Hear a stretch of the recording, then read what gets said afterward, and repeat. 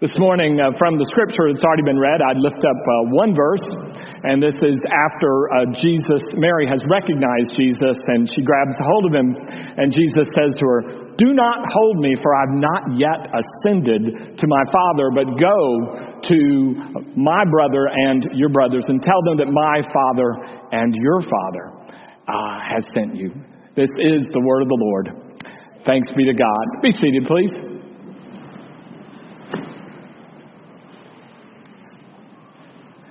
Not too long ago, I was in a store and I saw a sign I really haven't seen in a number of years. I don't know if you see them anymore. It said this: "You can look, but do not touch." Do you see those anymore? I find them a little bit offensive. I find them almost insulting on the one hand. On the other hand, I find that they must know me before I walk into the store. You can look, but you cannot touch. I wonder if that's what's going on with Mary and Jesus today. So it bothers me a little bit because here is Mary finally recognizes that Jesus is alive, is risen from the dead. She reaches out and gets him, and it's almost as if Jesus says to her, "Mary, you can look, but you can't touch. Don't hold me." It seems a little insensitive of Jesus, because if you look at the whole story, Mary has lost Jesus at least twice during the Easter story. The first time, of course, was at the crucifixion, when she loses him because she sees that he's been killed. And then later, when she comes back to the tomb to anoint the body with spices, she loses him a second time because his body is not there.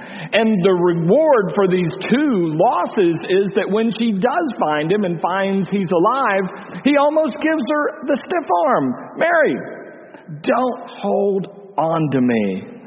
I wonder, that seems a little insensitive of Jesus. He's usually more thoughtful than that. So what's going on here? Why is Mary not allowed to hold on to Jesus? I mean, it seems natural to me. I mean, I lose stuff like my iPhone, and when I get it, I clutch it for a long time. I remember one time losing my cat for 48 hours, and when the cat finally came back, I tried to put him under house arrest and not let him back out again. Imagine what I would do with a person. Imagine what I would do with Jesus. It seems to me only natural, but Jesus says, "Don't hold me." Why? Well, I'm not really sure. Some people suggest maybe there's something to do with Jesus' body, his resurrected body. Maybe it's fragile in this state. Maybe it's like bread that is rising, or cement that is taking form. And so you can't yet interrupt Jesus until this process is complete. But as I read, one scholar said, is Jesus really like wet paint? I mean, is that really what's going on here? Because if you read further in this chapter, Jesus ends up walking through walls and then walks into a room where Thomas is and tells Thomas, "Look, touch me. Put your fingers where the nails were that hung me on the cross." So I think it's probably not fragility of some kind. Maybe it's just Jesus is concerned about Mary. And there are Jewish rules of purity. And one of the rules is you're not allowed to touch a dead body. And if you touch a dead body, then you can't go in to worship and pray. And so here's Mary, and her Lord is risen from the dead, and she can't even go give thanks to God because she's touched a dead body. But technically, is that really a dead body? Isn't he very much alive? No, there's something else going on here. There's something else going on. Jesus must tell Mary not to hold on to him for a very good reason, if not two very good reasons. And as I thought about it, one of the things came from Jesus' own mouth. He said, "Mary, I haven't ascended yet to the Father." It's another way of saying, Mary, I still have stuff to do. Because when Jesus ascends to the Father and is at the right hand of God the Father, a couple things happen. One is Jesus' power becomes multiplied, it seems, almost immeasurably. Old Star Wars fans will remember from the early one when Darth Vader is about to strike down Obi-Wan, and Obi-Wan warns Darth Vader, and he says, "If you strike me down, I will be more powerful than you can possibly imagine." And so it is in a resurrected state. Once he's ascended to the Father, Jesus is more powerful than the evil one can possibly imagine, or anybody can imagine. And so Mary is holding up the work of Jesus if she grabs a hold of him. Or maybe it's this, that when Jesus ascends to the Father, he is no longer limited by time and space. And so one of the things that Mary actually, by trying to hold on to Jesus where he currently is, she will prevent Jesus from being wherever she is in the future, and in fact, wherever we are. The resurrection tells us now that Jesus can be wherever we are. And in fact, Jesus is closer to us today in the 21st century than he actually was to Mary there in the first century, because Mary has some physical distance between Mary and Jesus because they're both in physical bodies. But now we believe through the power of the Holy Spirit, Jesus is actually closer to me than I am to myself, living inside of me.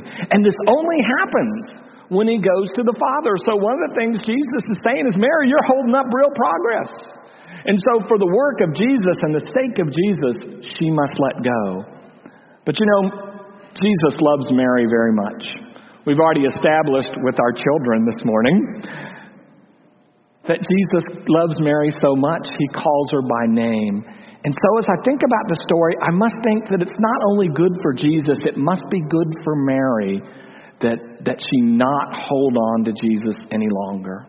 And I think there's a lesson there for Mary, which is to say that whenever we try to hold on to something in the present or in the past, we're not as open to the future. Rick Warren, in his ability to have one-liners, said we can't be open to the future if we're still reacting in the present. And so there's this thing where Mary can't hold on to Jesus because she will miss where Jesus is going and miss where she needs to go. And yet we're tempted to do that all the time. It's hard when you lose someone you know and a relationship you know. I remember one of the very early funerals I did, and I was just out of school, and so it came to me as quite a surprise when I did the funeral, and it was an open casket, and the widow climbed in the casket with her deceased husband. Now, most all of us knew that that plan wasn't going to work. She wasn't going to be able to stay there forever and keep that old relationship alive. As painful it was going to have to be, she was going to have to move forward in her life. And I think part of what Jesus is telling Mary is no matter how wonderful our relationship was, you need to move forward because there are more and wonderful things to go even ahead. And so Mary is told not so much don't touch me, but if you look at it closely, Jesus says just don't hold on to me. Don't hold on to the way I was. Be open to where I might be.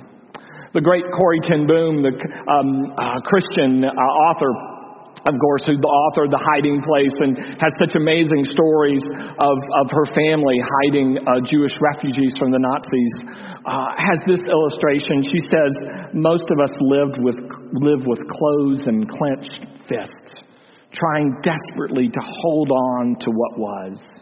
When she says, Jesus is always asking us to open our fists and be open to what may yet happen. Where Jesus may yet be. You see, Jesus has got a job for Mary. It's not just better for her in her life that she leans into moving forward and learns to move forward, but Jesus gave her a job. She is actually the very first messenger about the resurrection. We might say she's the first apostle. Jesus says, I want you to go and tell my brothers that I'm ascending to their Father and my Father. She's like the very first evangelist. I noticed on one website the other day, they had an article about Me Too, #MeToo in the Bible, and all the times that perhaps women didn't get the due in the Bible that is theirs. But one thing that's undeniable is that the very first witness to the resurrection was a woman. Not even allowed were women to testify in a Jewish court of law or a Roman court of law, but the first witness called to the stand on Easter morning is Mary. And because she does what Jesus asked her to do, you and I are sitting here this morning. The news of Easter spread because she didn't stay there and hold on to him. She moved exactly as he asked her to move, forward toward others. And so part of me does feel sorry for Mary. She's lost him twice, and then now when she gets Jesus, she finds that she cannot hold on to the old relationship. But don't misunderstand me. Jesus did not leave Mary empty-handed. Jesus gives her something to do. to go be a witness to this amazing thing that happened. Jesus gives, the fancy word would be, gives her a commission. Jesus gives her a job. And a job, I think, is important. I have a friend who's retired 3 different times and gone back to work every time. And his explanation to me is, I stink at retirement. But when you push him a little bit, it's that when he's not working, he has no purpose. Mary doesn't suffer from that problem. She has a purpose. Her life has value and meaning because she is testifying to the presence of the living God. Jesus does not leave her empty-handed. Jesus gives her a commission, or we might say a purpose. But Jesus also gives her a family. I want you to go to my brothers. In other words, I want you to go back into that community. So Mary gets 2 things that all of us need in life. We all need a purpose that's bigger than we are, and we all need people that we can do that purpose with, because quite frankly, life is just too difficult to live alone. And so Mary, who has endured tragedy and will move forward, is going to be able to endure future tragedies because she will not be alone. Those of us who are alone will be wounded, if not destroyed, by the setbacks in life. And Jesus knows that for Mary, and Jesus knows that for us, so he invites us to move forward in our life with purpose and with other people. Reminds me of this old trick that I know you've seen. If you take a bunch of sticks and you put them together, and I try to break them, they're difficult to break. But one stick alone, just trying to make the road and the journey by itself, doesn't take much to break. Jesus gives us a purpose and people to carry out that purpose with. He does not leave us empty-handed. In fact, he is with us. And so it is that we move forward in life, knowing that Jesus isn't limited to the place where we last saw him, but because he is alive, he moves forward. Diana Butler Bass, the Christian author, said this, where is Jesus when we suffer tragedy? She said, Jesus is the same place where he is with Mary. He's with her, and yet he's also just a little bit ahead, clearing the way for her and clearing the way for us. But we don't get there if we stay where we are.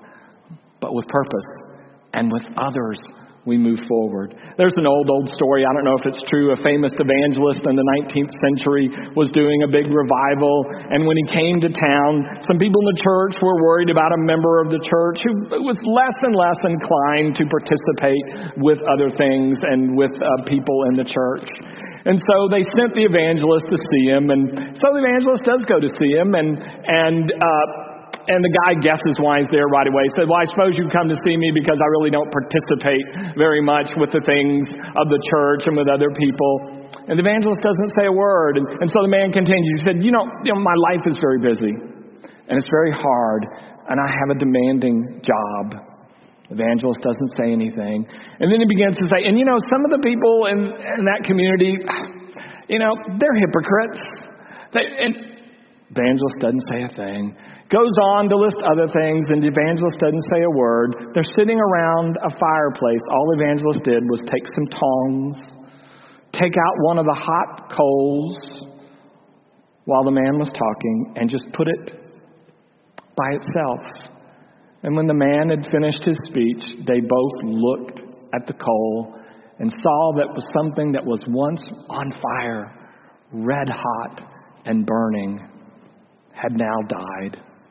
The evangelist never needed to say a word. He just put on his hat and walked out the door. He had made the point in the picture that all of us on fire for Jesus are in danger of losing that fire unless, with purpose, we stick together.